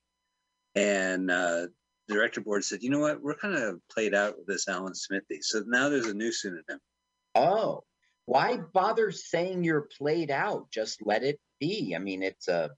Yeah, but at this point, like, you know, you made a movie about it and Alan Smithy directed it. It's done. Like, people want to hide behind a pseudonym. Yeah, all right. I gotcha. Or, you know, you get to watch David Lynch's Dune on a 3-night special event on NBC, and the director's listed as Alan Smithy. Wait, Dune? The guy who made Dune did that? For the television broadcast, they used an edit that he didn't like, so David Lynch changed his name to Alan Smithy for the television airing. Oh, so he did it like in protest, not I'm embarrassed. He did it in Okay, look, that's a toy stethoscope, right? Right. That's the movie fart. So now they know that Parker Stevenson was in the dean's office getting information about the party, that the party was going to be held. It's flimsy and weak, but this is our plot. So now they got him. Yeah, Animal House, this is not, right?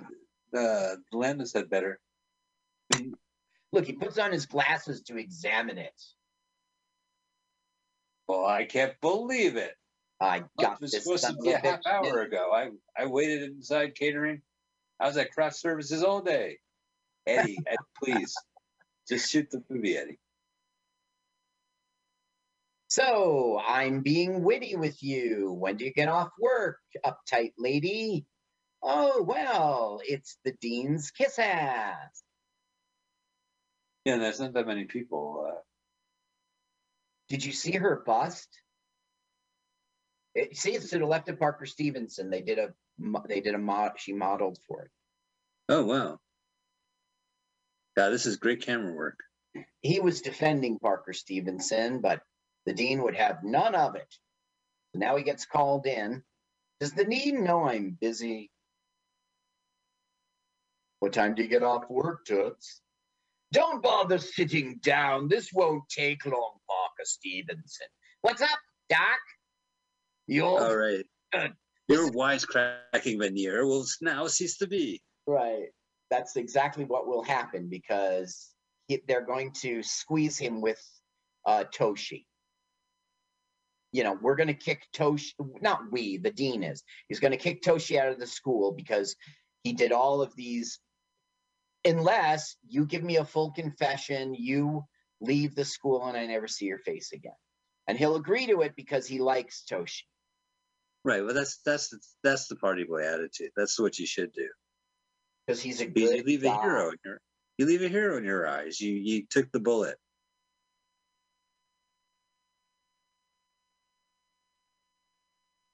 Man, that's I gotta tell you, the one thing about this movie, they do a great job ironing shirts. Yeah. That's not common. I am so done with this movie. That's the one great thing. Yeah. No, look at that. There's not a wrinkle. I mean, the wrinkles are natural that they're on his chest. That's how they're supposed to be. Will Smith, producer guy, looks pretty snappy, right? It's almost the 70s. There, he's consent. They got him. They got him. They got him. All right. It wasn't Toshi. It was me. Let Toshi do Revenge of the Nerds 2, Nerds in Paradise. I don't know. Yeah, exactly right. I don't know what else to tell you about this film. The tagline was malpractice made perfect, which doesn't make sense because they're not doctors. Did you ever see that one with Gilbert Gottfried and Alan Arkin, Bad Medicine? It was about a medical school in Mexico. No. Should I? No, but you should. Okay, I mean, I'm crossing it out. Given the opportunity, you should check it. I don't think you should go and take the effort to check off a box to get a DVD of Bad Medicine. And I'll watch it while I'm doing my work. But if you turn on your streaming service and you go to search and you type Bad Medicine and it's playing on Tubi and you have Tubi, watch Tubi. I don't know if I have Tubi. I have free stuff on Roku. I have a Hulu subscription for my kids' college. I have Netflix because I pay for that. I have Amazon because I'm a Prime member, and everything's like, oh, just pay us $2.99. Like they think then you Google free movies on. Okay, I'll stop complaining. Those are the ones I have. Amazon, Roku. These other ones I'm mentioning, they're just as accessible as Roku. If you look for Tubi, Tubi, it has a plethora of great bad movies. But is it where can I find Tubi? So I don't know. We have the Amazon Fire Stick, and okay. Yeah, but it keeps telling me jokes. I'm like, enough with the Fire Stick. All right, I get it. I just want to watch TV. Look, I've heard this Fire Stick enough times. But I just typed in Tubi in the search engine, and it found the app, and then you download the app, and you're good to go. But you have to pay. No, you don't. You just watch commercials every once in a while. Okay, I'll do it. Let me write app by it. And it has the best collection of movies, that this show would appreciate. But it's a great collection. Shout Factory had a DVD collection of like Mystery Science movies and weird movies, and right. And they have a good chunk of their catalog as Shout Factory streaming TV channel, and it's all on Tubi. Then there's another one. Oh, what else do I watch?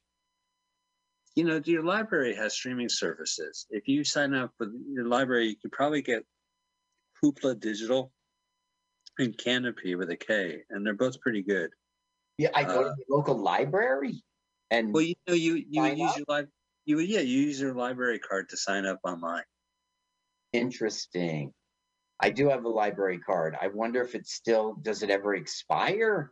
Who knows? No, and you know what? As you may or may not know, I moved around this great state of California because I'm still living in the state. I can use it.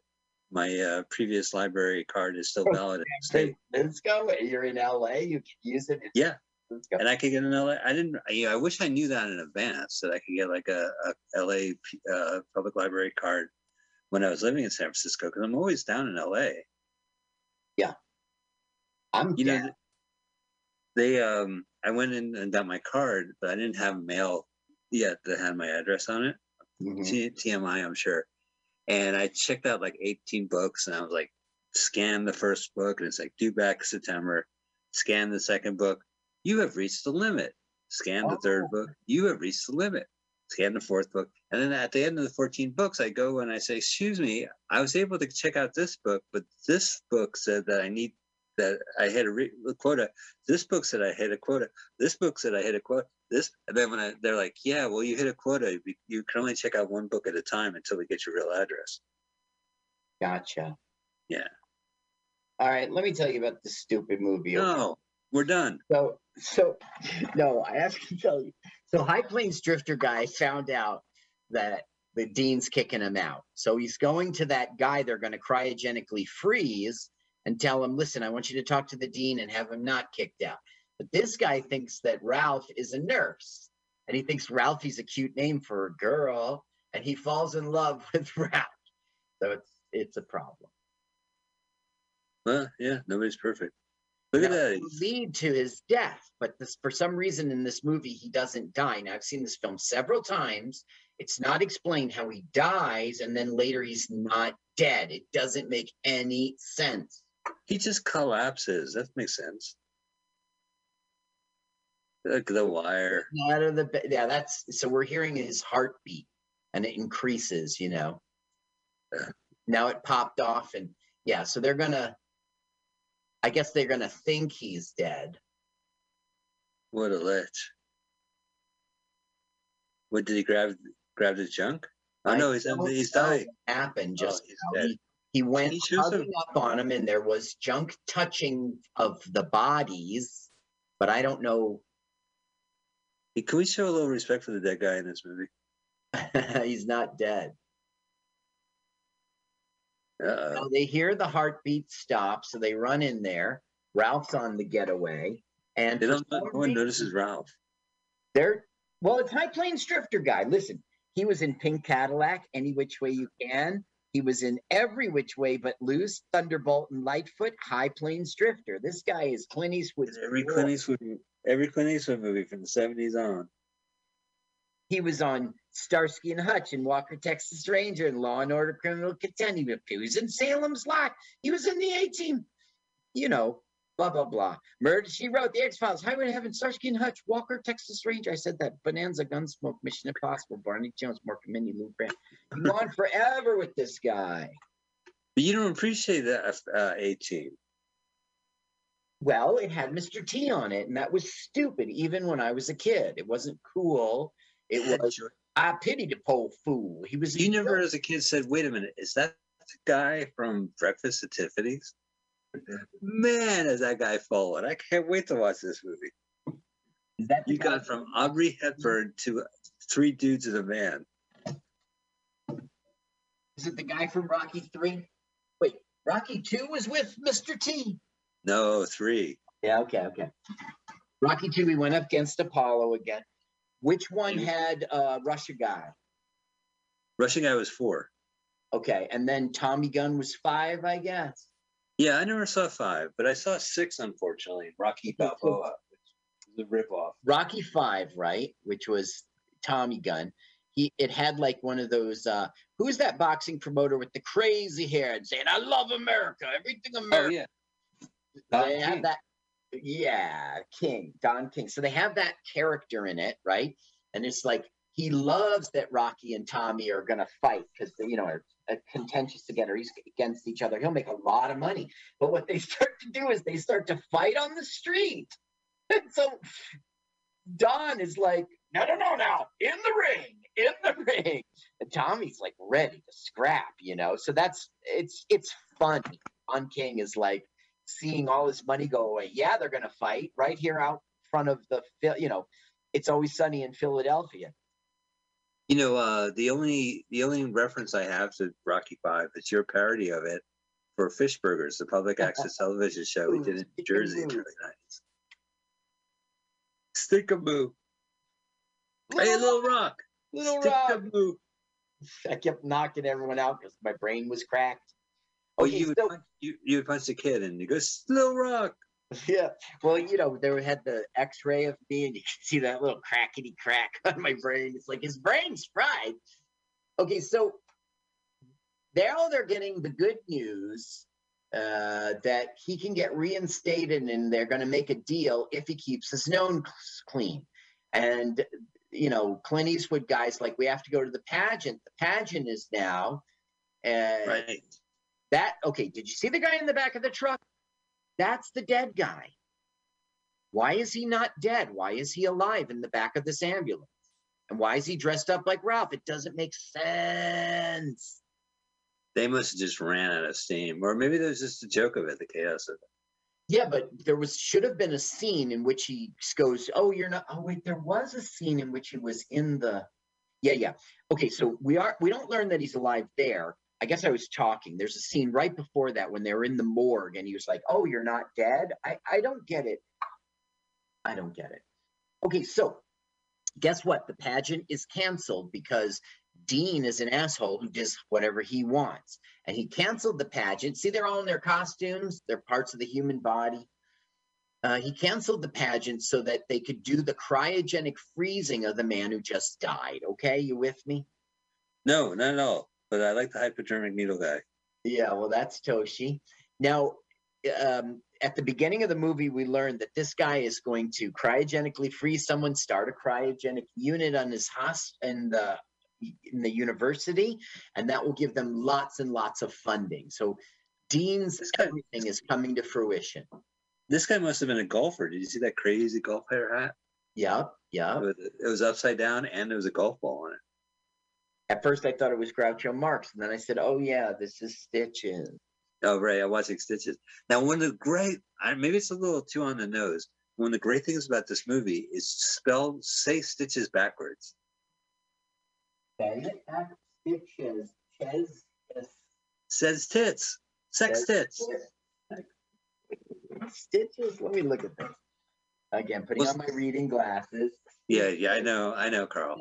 Listen. The first 4 letters are S-T-I-T, which backwards is tits. So Stitches is S-E-C-H-C, which sounds like sex. Sex tits. Sex tits. Google that. Okay.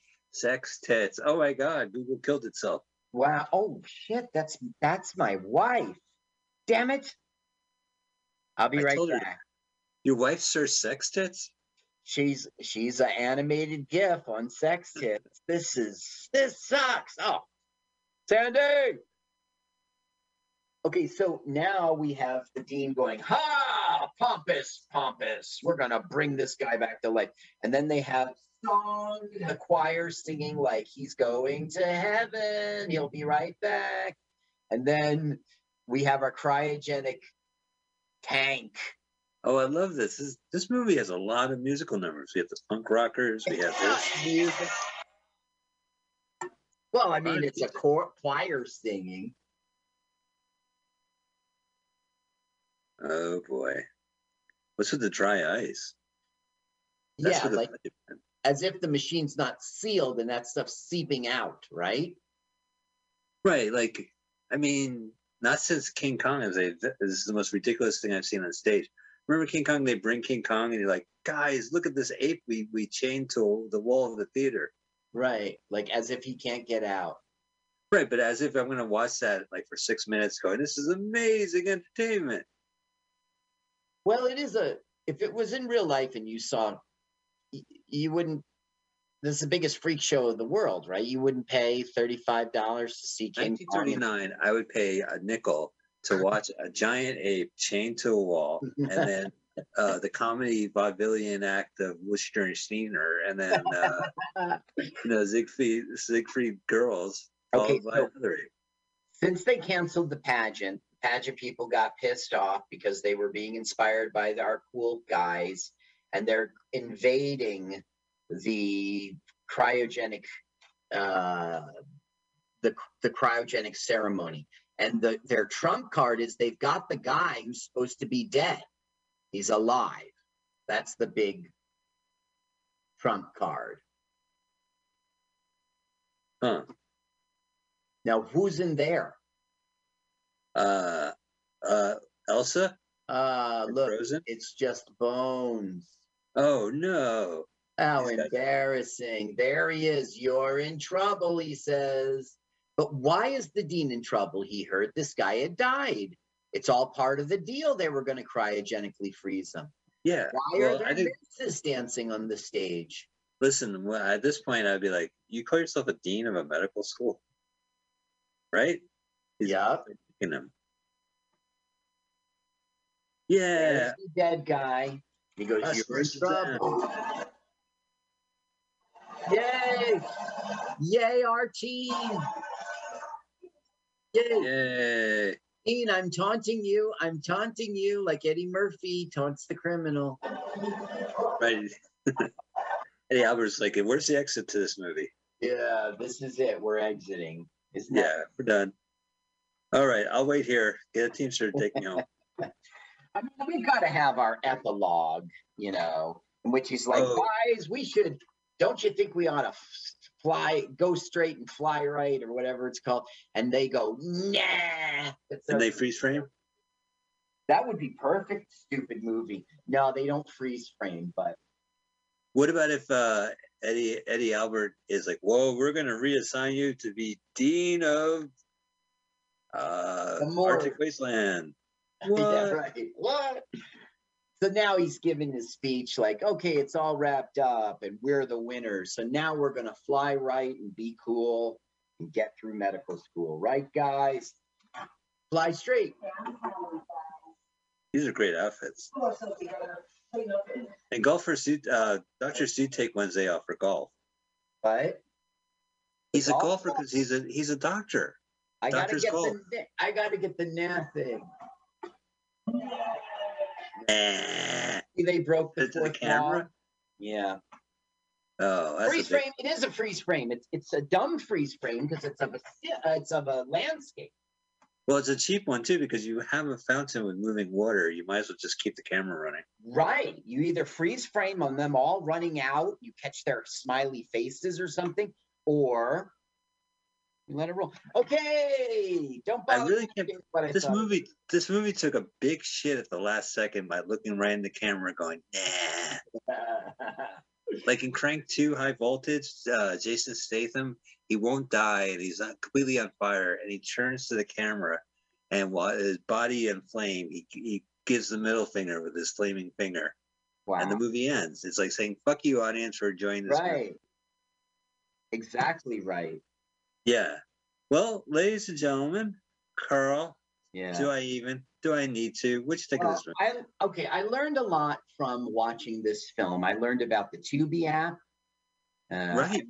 I'm going to see Bob Hope's appearance in Spies Like Us. And I got a gated community joke I live in a gated community because we all have the vaccine. And now Bill Gates, he's got us microchips. We're all gated. We're all gated. Wow, that's 3 great things for this movie. Yeah. I actually have some good things. I have some good things to say about this movie. Okay. I was able to get rid of my gated community joke. I felt really good about that. Yeah, unloaded.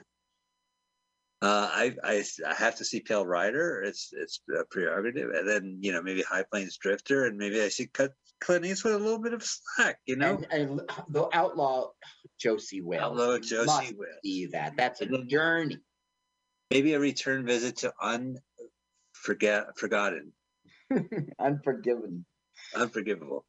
Unforgiven.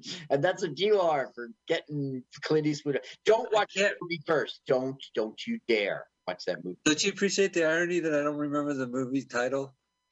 Yes. Unforgotten. The Good, Bad, and the Ugly is where you start. Okay, that's where you start, and then I'm very familiar with the Good, the Bad, and the Ugly. Yeah. For a few dollars more and Fistful of Dynamite. Not Fistful of Dynamite. Fistful of Dollars. Exactly right. A Fistful of Dollars. Then you get to the Outlaw Josie Wales. Then you see High Plains. No, High Plains Drifter would come next. TSOL. All right, I'm going to Amazon. I'm getting these things shipped to you, but you got to go in the order I give you. All right. Yeah. Listen, I can find these movies. I'll go to the Los Angeles Public Library. Jesus, you should see how they treat their video cassettes. They're like, all the DVD cases are locked. They're all like 4-day rentals. Oh, really? What is the next movie? I'm still complaining. Oh, special thanks to Anheuser-Busch for their neon sign for the bar scene. All right, well, ladies and gentlemen, that has been a really bad movie. Stitches. It has the word tits in it, and there's tits in it, so we can't fault it for that. Next week, we are going to continue not watching shitty movie. Well, yeah, whatever. We had a good time watching Mick Jagger act, so we want to see more rock stars act.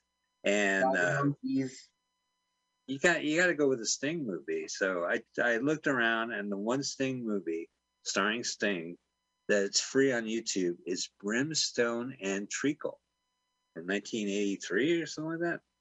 Treacle, 1983. Got it. Let's skip the trailer if it's all right. Okay. All right. Well, you can get stung. It's Sting in Tombstone Tinkle, 1983. In a world of brimstone and treacle comes a maudlin, scary. I don't know. All right. Well, that's the movie. Jennifer Beal. We all know this film, but we never really seen it, or we must have seen it back in '82 and then forgot about it. And forgot about it. I will be remembering it 2 or 3 times now. Thanks, Mike.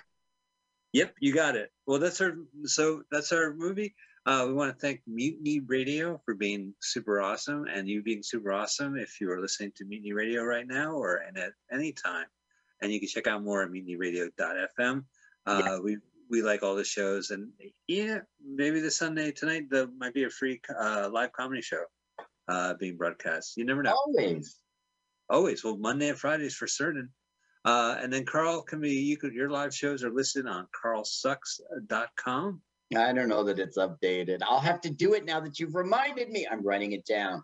Yeah. Well, I don't know when this, we did record this a little bit earlier, the airtime. I'm not sure the airtime for this one, but I will be in San Francisco for a comedy day, performing sketch comedy in Golden Gate Park. And that's on September 19th. I'm looking forward to that. Very nice. Yeah. Gotta be safe, but I'm looking forward to it. Okay. All right. Well, ladies and gentlemen, that has been Stitches from 1985 and Lwaflmoyt from 2016 to present day.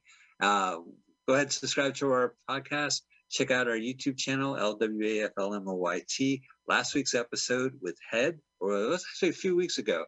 That's posted, and as well as some other movies. So check it out. Yeah. Subscribe to that channel.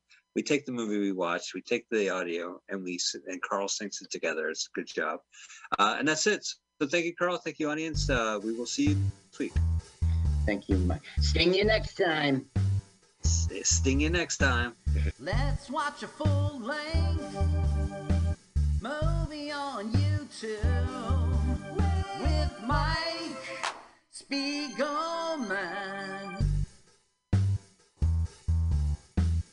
Let's watch a full-length movie on YouTube with Mike Spiegelman. It's been over 1 long year watching movies, bad, strange, and weird, commandeered by Michael. Hi, this is Carl. I'm Mike's friend. I wrote this song. My turn-ons are French poodles, Chinese noodles, and German strudels. You should follow me on Twitter. It's Jokes to Carl. That's the French duh, not the duh. Now let's watch a full-length movie on YouTube with Michael Spiegel.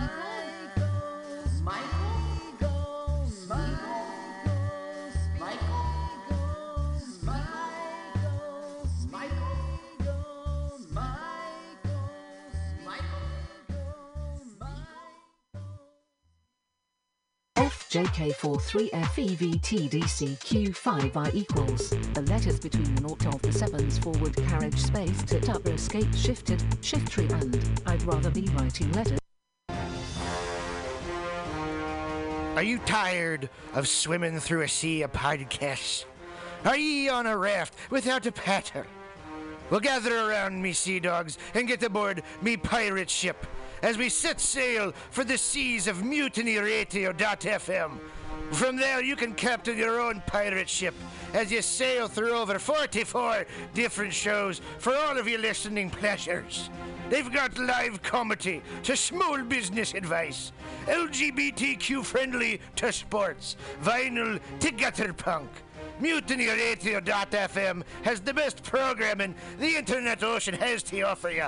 I bet my peg leg on it, or I ain't scurvy shit-faced McRat.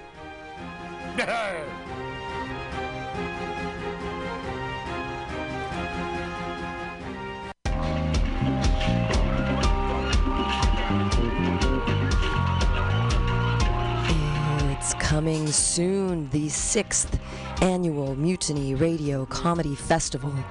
6 venues, 24 shows, 7 days, 75 comics from all over the United States at amazing local venues: Asiento, Atlas Cafe, El Rio, Milk Bar, OMG, and the Bar on Dolores. Special headliner shows at El Rio Thursday night, 7 and 9 o'clock, featuring Scott Capurro, headliner, amazing comedian. Also Andy Iwancio out of Seattle here for the 6th annual Mutiny Radio Comedy Festival. All tickets are $10, except the headlining show, which are $20. You can find all of the shows on Mutiny Radio's Eventbrite. Reserve them now. And don't miss out. 2021, the 6th annual Mutiny Radio Comedy Festival.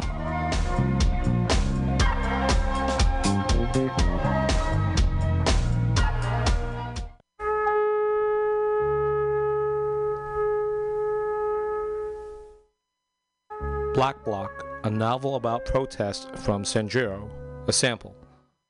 The walk from Union Square to the bar is a long way for a drink, so you want a few stopovers.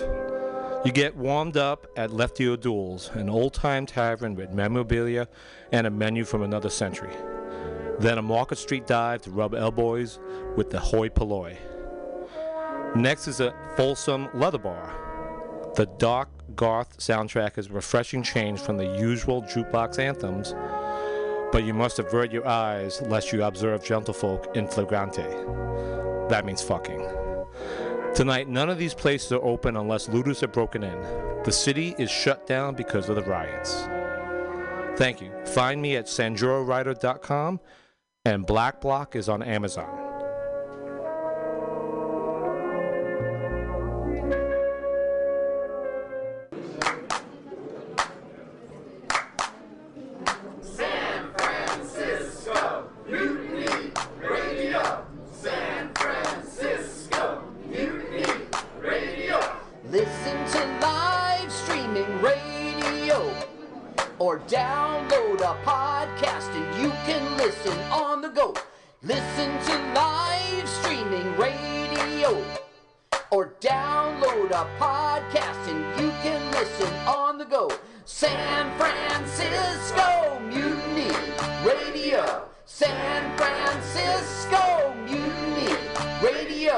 MutinyRadio.fm. Why not make a donation? MutinyRadio.fm. Streaming live the station. MutinyRadio.fm. District of the Mission. MutinyRadio.fm. MutinyRadio.fm.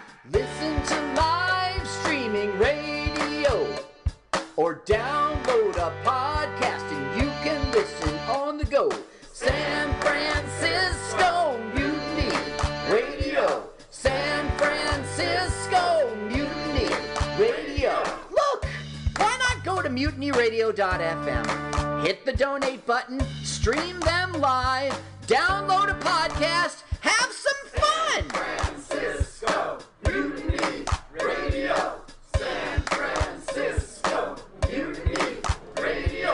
San Francisco Mutiny Radio.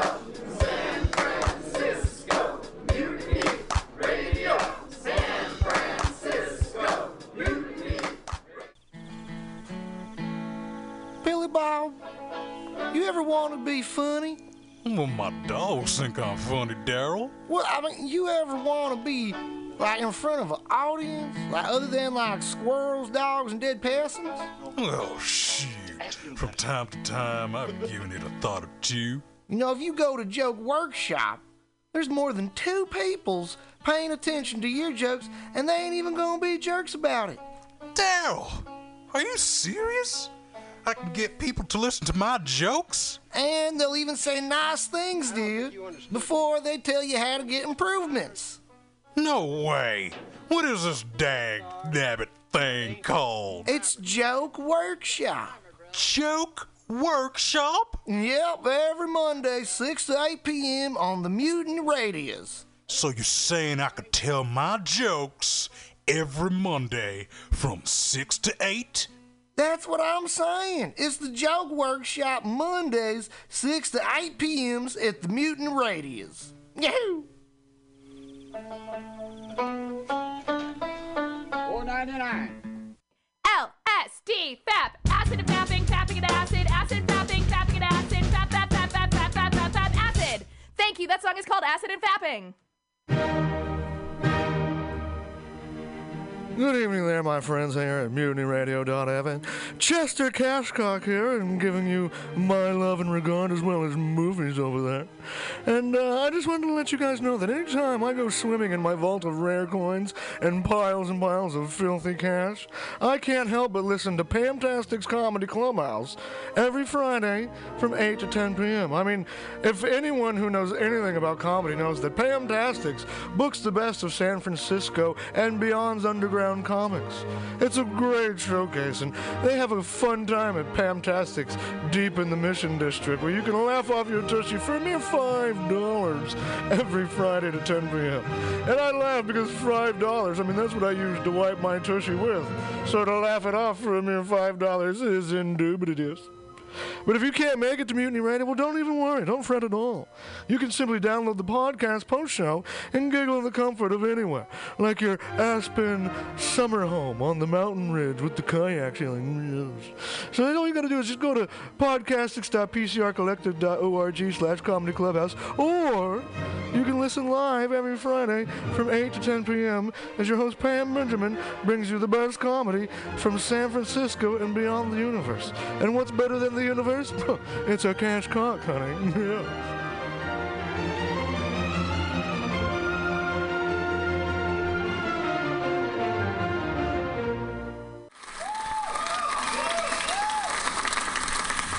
I was just leaving the theater. Convertible 1969 gold Cadillac with the white interior. I drove it up here. And I started to do some thinking. Around in it on the freeway, and I'm having a really good time. Flat black plastic. Smoking big spliffs and cruising Saturday noon to 2 on the freeway. Good feeling, I am I'll a tell total you. phony fraud. Laurie Stone's voice is absolutely right. I am petty, rebellious, and adolescent. And I will cut the Blake. Henry, yeah, Charlie here. Yeah, I have a report here, Henry, from your chief nurse, Major O'Houlihan. She makes some accusations, Henry. I find pretty hard to believe. The dude minds, man.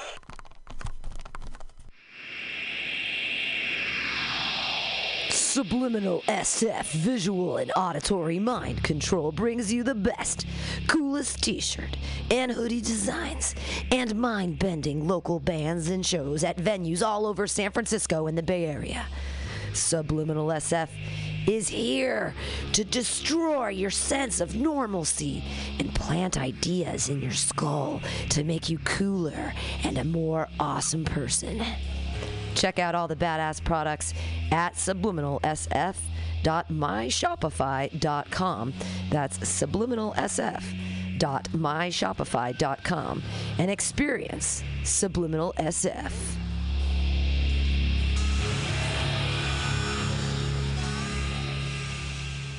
The Ministry of Lava manages our national lava resources to ensure that we will always have a steady supply of lava to operate the nation's active volcanoes, which in turn power our cities and methamphetamine labs. As a matter of national security, we need to reduce our dependence on foreign lava, which means an expansion of domestic lava drilling. As your chancellor, I will build lava wells all over the country, as well as secure access to more lava fields by invading Hawaii. Imagine orange gold spurting out from school playgrounds on the Great Plains and illuminating the Nebraska sky like fireworks on the 4th of July. Magma oozing over the rolling hills of Kentucky. Volcanic ash settling gently over homes in New England like fresh gray snow. If you want global lava markets to continue to be dominated by terriblest regimes like Iceland, Chile, and the Philippines, vote for my opponent, who sits in their back pocket as comfortably as Pahoehoe on the slopes of Kilauea. If you want the United States to stay competitive in the era of peak lava and beyond, then take a chance on the Chancellor.